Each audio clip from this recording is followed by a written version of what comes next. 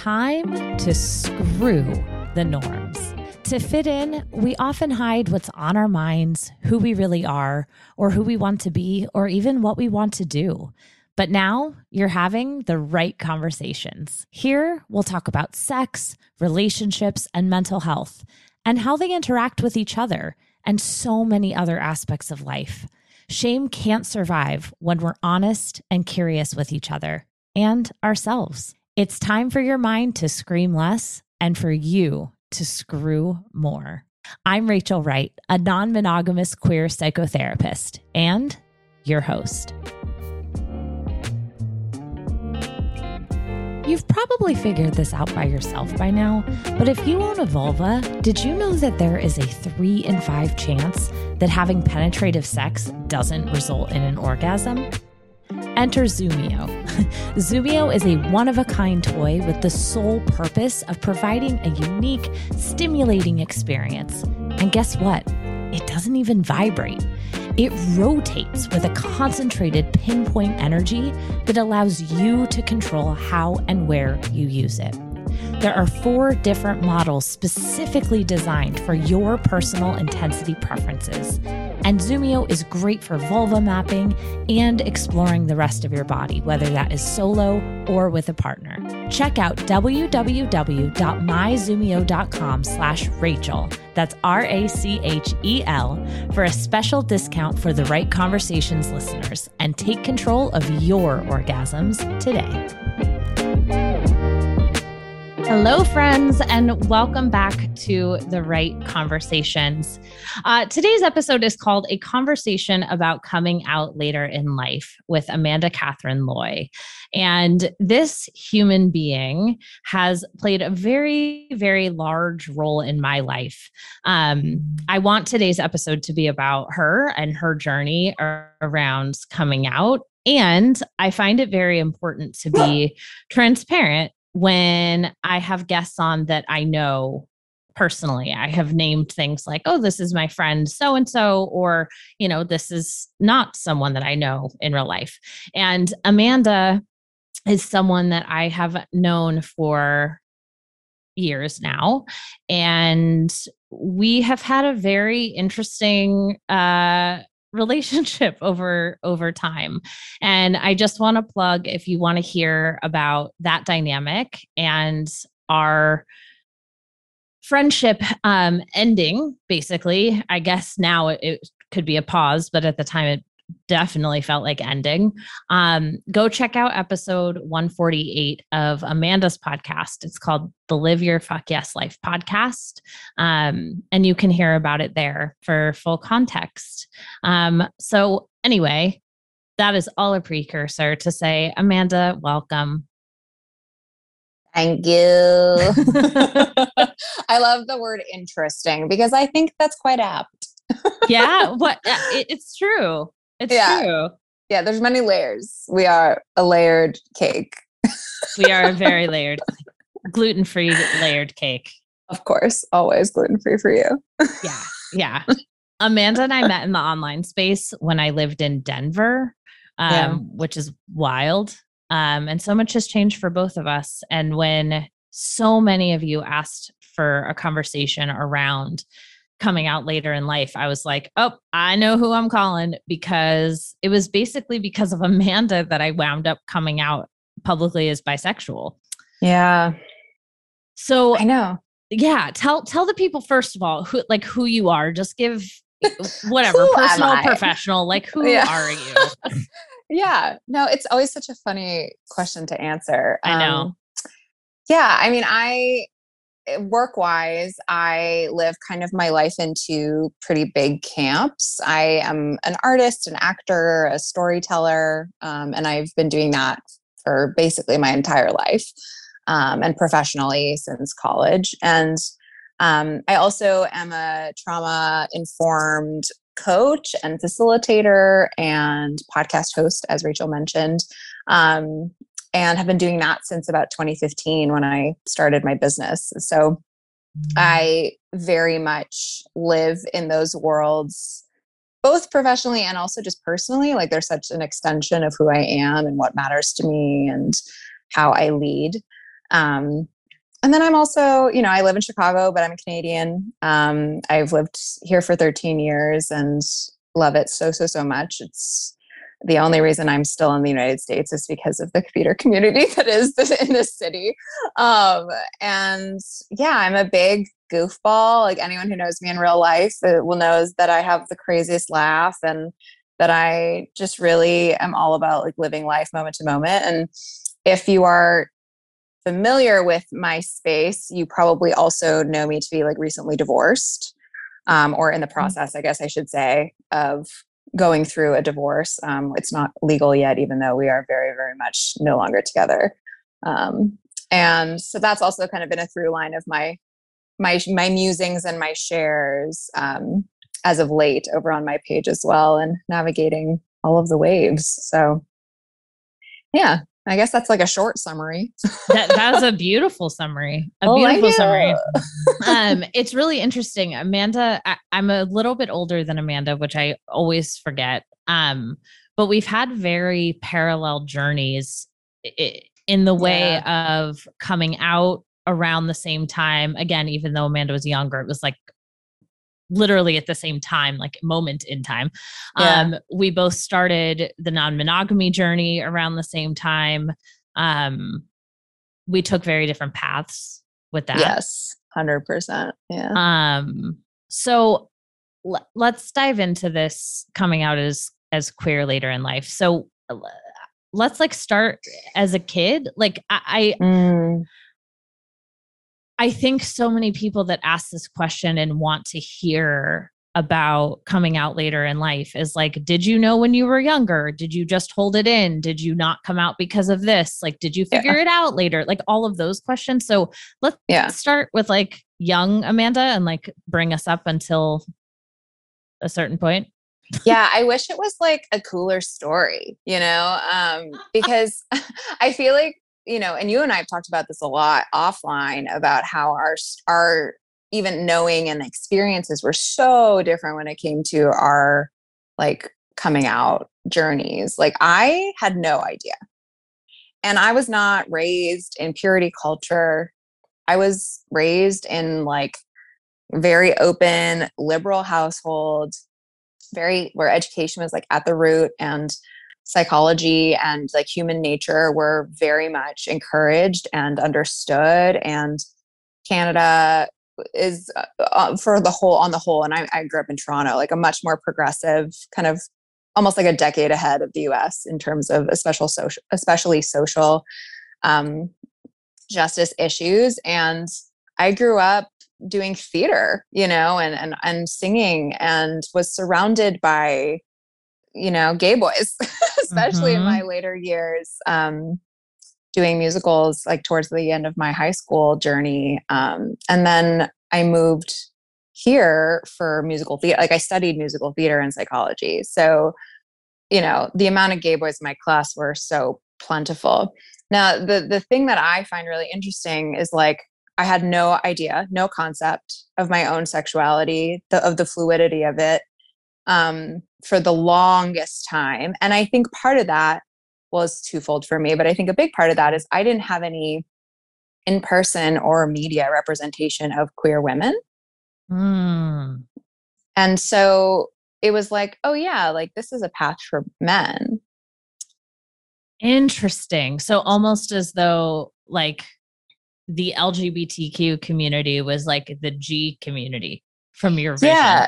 Well, because I didn't have that modeled to me, and that's honestly also why non-monogamy came into my life so much later. And even when it did come into my life, and when I started actively pursuing that and discovered my own identity as a relationship anarchist and very much felt like pulled to polyamory, I was like, but I've never seen this modeled, And so I think because I live and have lived my life so much of like, if you can see it, you can believe it. It's why I've never really had much of an affinity or association to any religion, because it just all felt not concrete or real. And I'm a big visionary.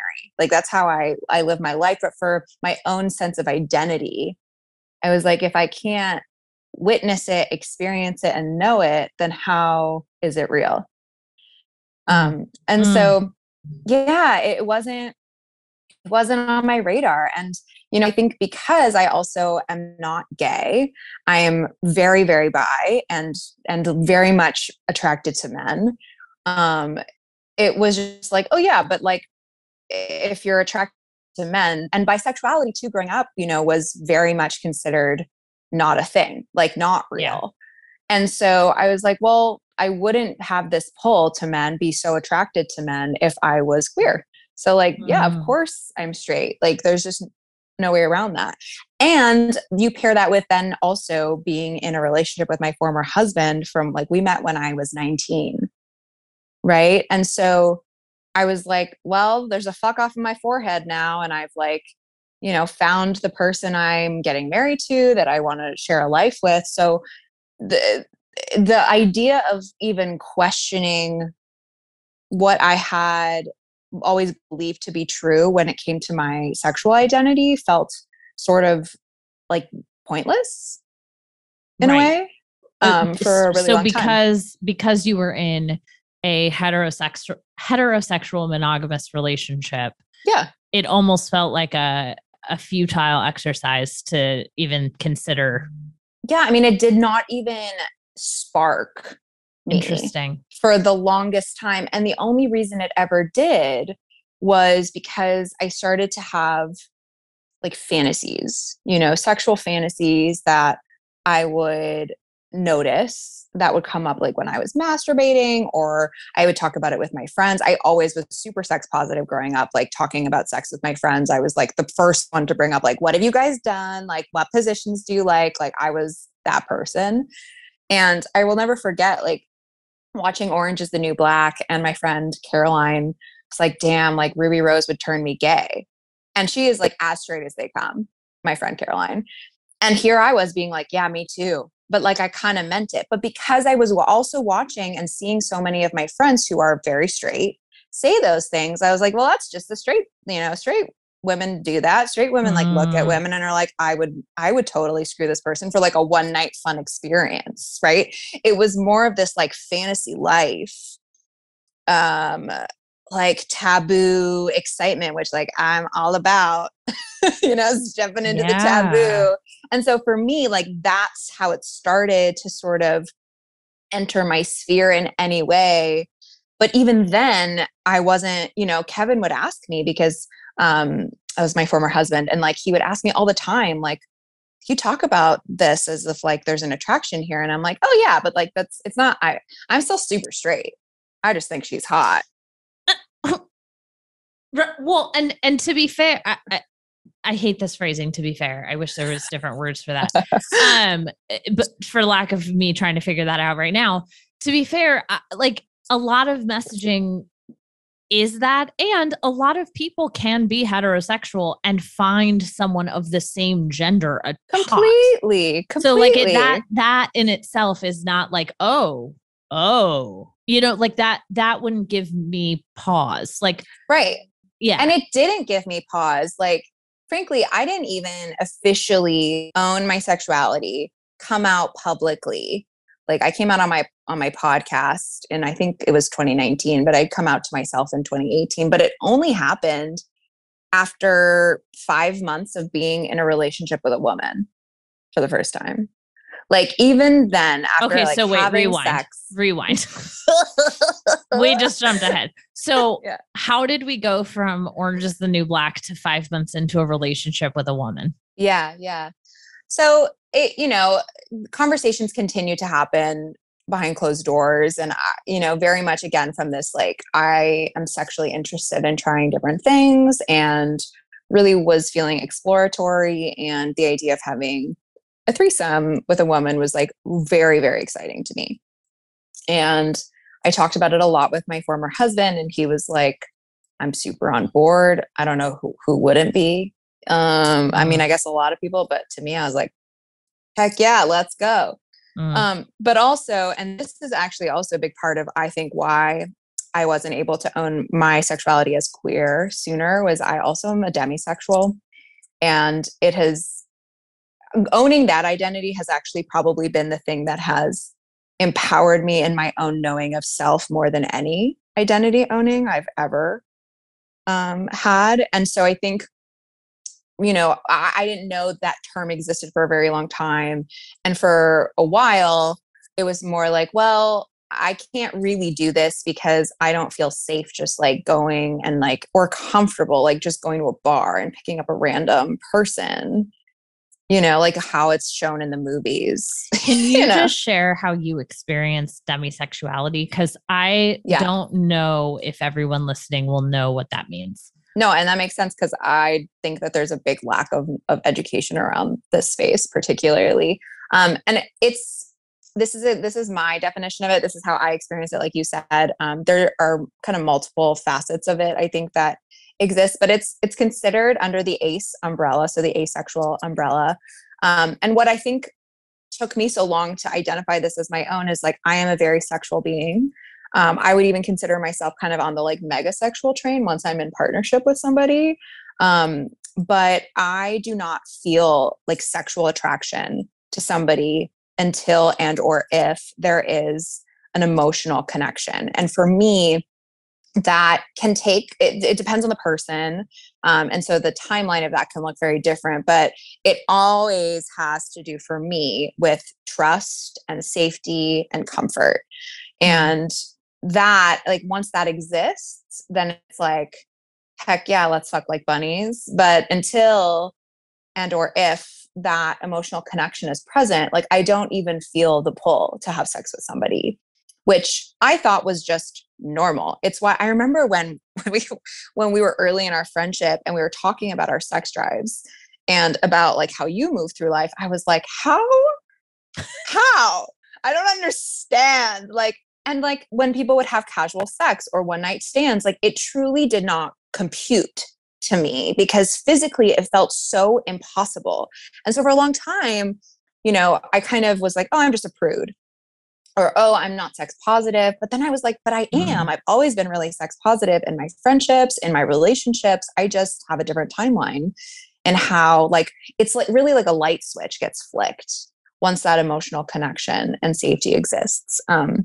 And so, yes, there was that present in the context of the idea of having a threesome because my former husband was going to be a part of that experience. And that I felt very safe there.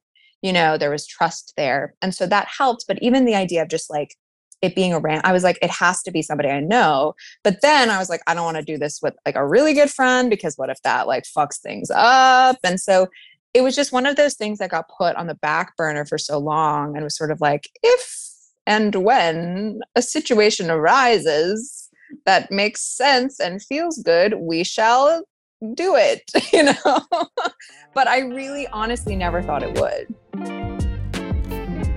In the very first episode of this podcast, we talked about how to talk about sex and other intense topics with your partner. And I mentioned working with a company that I love and have partnered with called Best Self Co.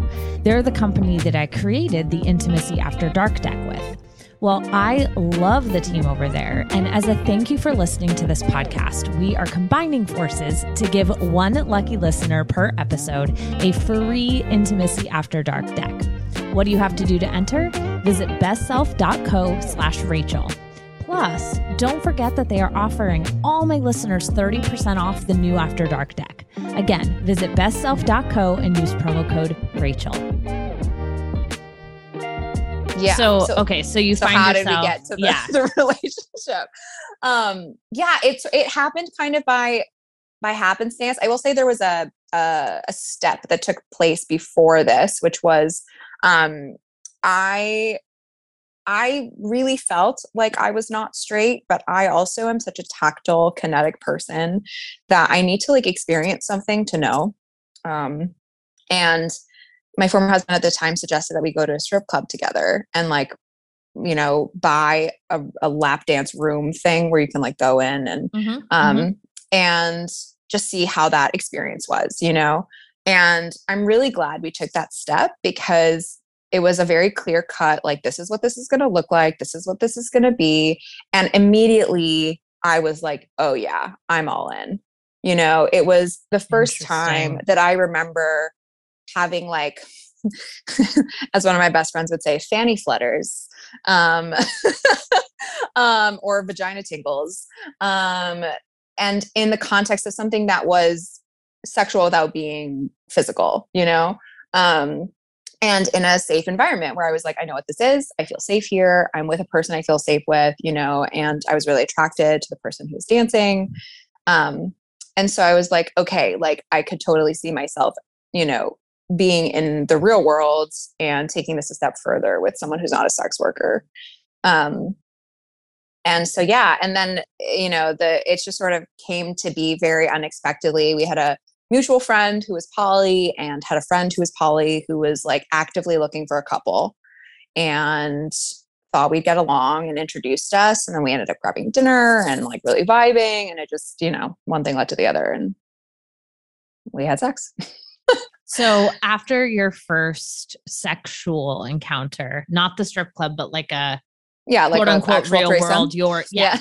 Yeah. what was your process? Like, how did you process that? And did you then say, okay, I'm going to take on this label? Did Yeah. you No, like, it took me what a was that? while. Yeah. I think what was tricky for me was I was processing two things at once. It was my sexual identity, but also like my relationship orientation identity, because all of a sudden I was like, oh, I'm not monogamous. And I can be really happy in monogamous dynamics.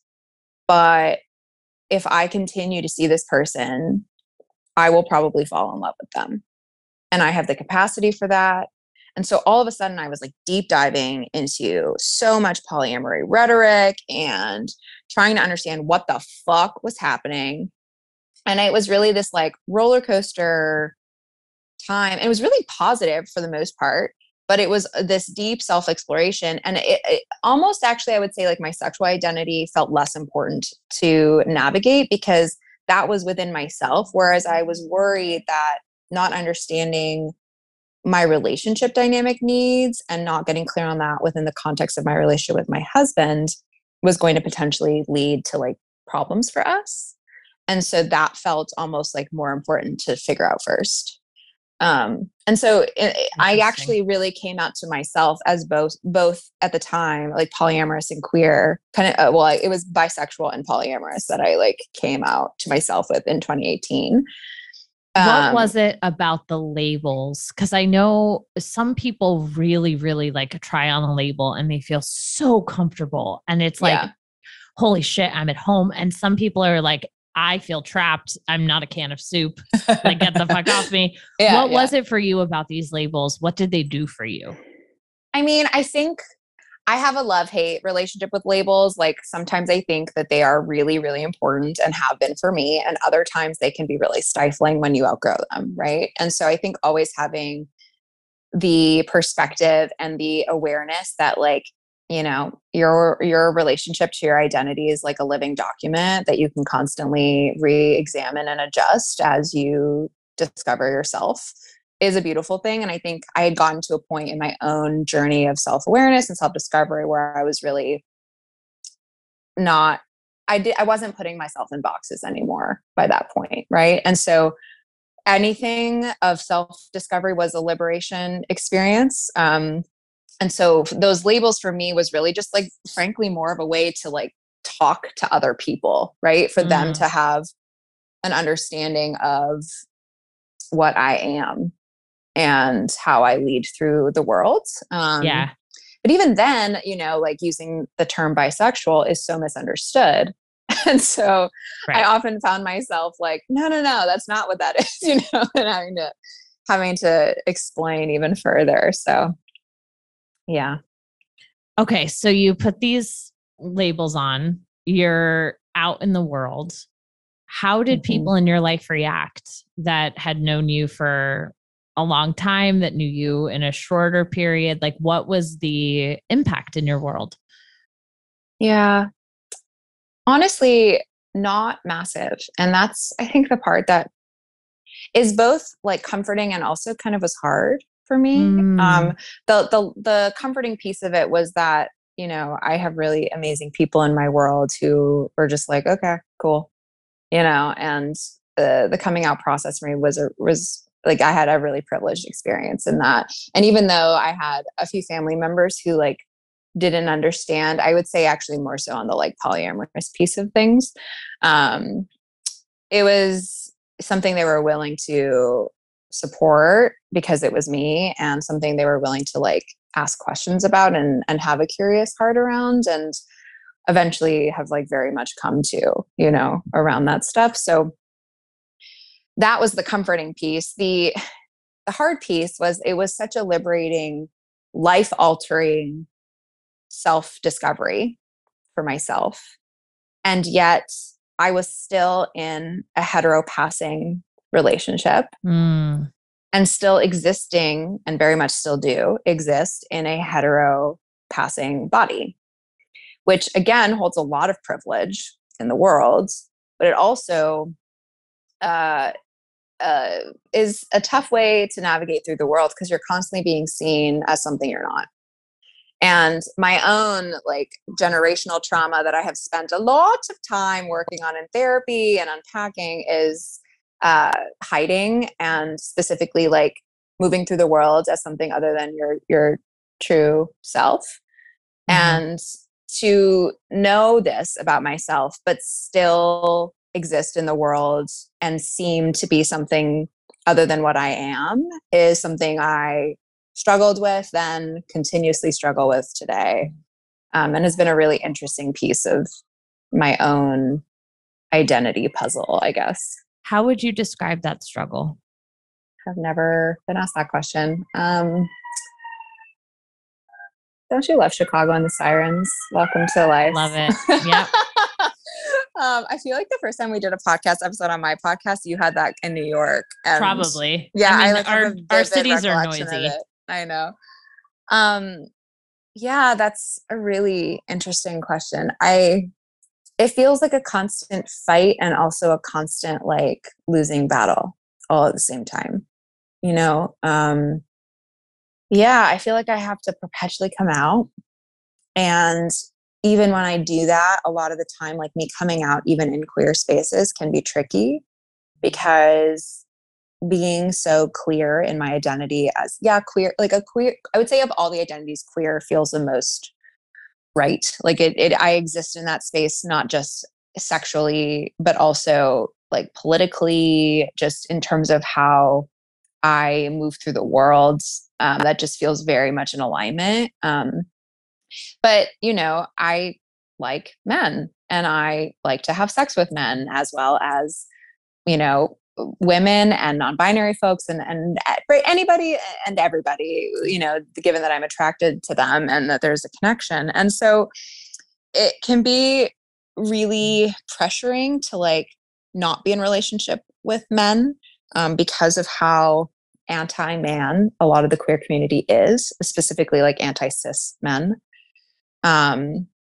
And it also, it can feel unsafe at times to enter queer spaces as a bisexual person, because there's still a lot of biphobia and a lot of bi erasure. And I feel like I have to fight every single day to not be erased in my own body and just like my own life. And that's a fight I don't think I was expecting to have to fight, you know? And I don't know how much of that is just like in my head, which is probably part of it, but it's tricky. It's tricky for sure. And I think the wave is starting to change on that. You know, I think more and more people are talking about bisexuality and its validity, but it's still both in hetero communities and in queer communities seen as like not really real. And it's hard to live in that identity and then have that narrative.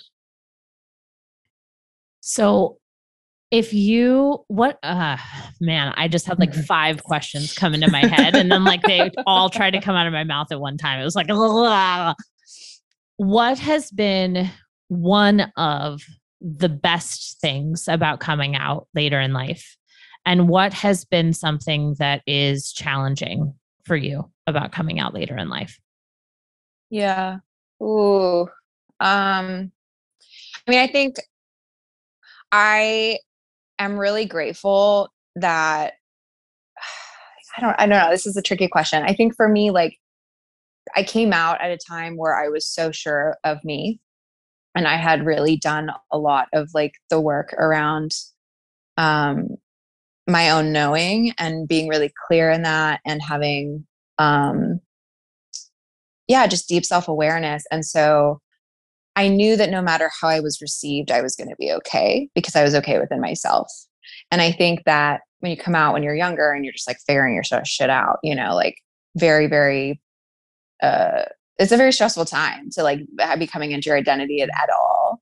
And having any backlash during that time, it can really be like monumentally disruptive to growth, I think. And I know that I've seen that in a lot of people's stories. And so I'm grateful that, you know, me coming into it was happening at a time where I had that knowing. And also like, you know, I'm really grateful that I had that experience and was coming out in the context of my marriage. You know, it was a very safe space to do it. And I was very supported by him in that experience. Like I'm forever grateful for the conversations we had leading up to me figuring, I mean, he was the one who was like, hey, is there something you want to explore here? Like he was really encouraging, you know, and was always so supportive of me and my identity. And like, I will never forget the first Pride and like him being right by my side. Like it was just really special to have that experience. So that I'm really grateful for. I think coming out later in life is a really trippy experience. And, on a lot of levels. I think one, you're going through like the queer teenage years, but like in your fucking 20s or 30s. And it really does feel like you're going through puberty again, which is something that people don't really talk about. Second adolescence. Yeah. And it's wild. I mean, it can feel really, really like debilitating and confusing, and like everything you thought you knew about your body is like, wow. And you're like going through like an identity crisis while knowing your identity. And you're like, how do I dress? And, you know, I mean, it's just so many things. And so that piece of it is really, really tricky. And also like there's an anger and a sadness that at least I experience. And I know a lot of folks I support, because I tend to support and coach many folks who are LGBTQ and have come out later in life, and are also in many of them in non-traditional relationship models. And there's this anger and this sadness and this grief almost of all of the years where you were playing into what society, you know, has normalized, this compulsory heteronormative space where it's like, oh, if I had only known, what would my experiences be like, right? If I had only known, what could love have been like for me, like to experience that. And there are a lot of folks, and I've not had this personally, but there are a lot of folks I know who like were never able to feel sexually fulfilled in their relationships until they came out. And then it was like this massive sexual liberation for them. And it's like, oh my gosh, like what have I been missing for decades of my life, you know? And it can be, yeah, there's just gonna be a lot of anger to like the fucking patriarchy, you know, which like the anger is real every day, but especially when you're coming out later in life, and rectifying with how much of your own personal existence and identity societal norms have taken from you. Yeah. It's a lot to digest. Yeah. Ugh. Okay. So first of all, thank you. I know that I have poked and prodded a bit, and I just appreciate you going with it. Always. I'm curious if you could speak to, I have two more questions for you and then we'll wrap up. Okay. If you could speak to yourself in that very first moment that you started questioning, am I straight? What would you tell her? I would say keep digging. I had so many moments where I just like questioned and then it turned it off, you know? And I would just say, like, don't be scared to keep digging. Like, this is not a scary path. This is a path that will lead you to a lot of liberation. and a lot of like things making sense finally. And I mean, I still have moments like that. I'm like 4+ years into my coming out, timeline. And I still am perpetually having these like aha moments about why I am here and what makes sense for me and all of these things. And I would just tell her like, it's okay to sit in this feeling and like let yourself experience it fully instead of witness like a hint of it and then immediately push it down because it's just not something you think applies to you. Thank you.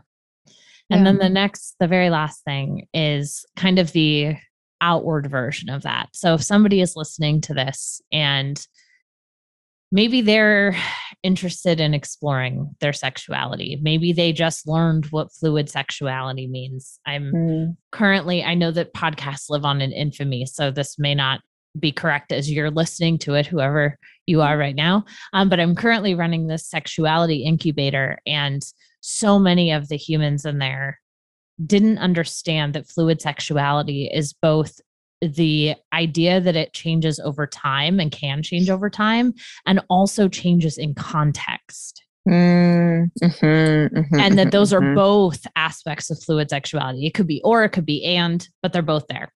Yeah.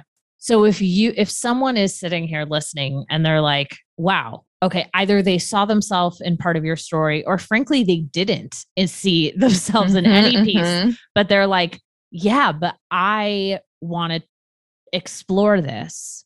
Yeah. What advice would you give someone listening that wants to dip their toe in or jump in the deep end?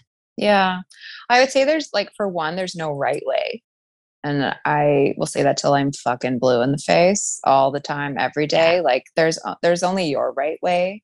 So if jumping into the deep end is the way that feels right, like fucking jump. And if a very small sliver toe is the way that feels good to you, like that's good too. So I would start by saying that. And I think the biggest thing, and the thing that I think I've witnessed the most folks really feel supported in their own processing of this, is having a safe container to explore this, whether that is by speaking to somebody or being coached by somebody that understands this space and where you can feel seen and heard by a like-minded soul, right?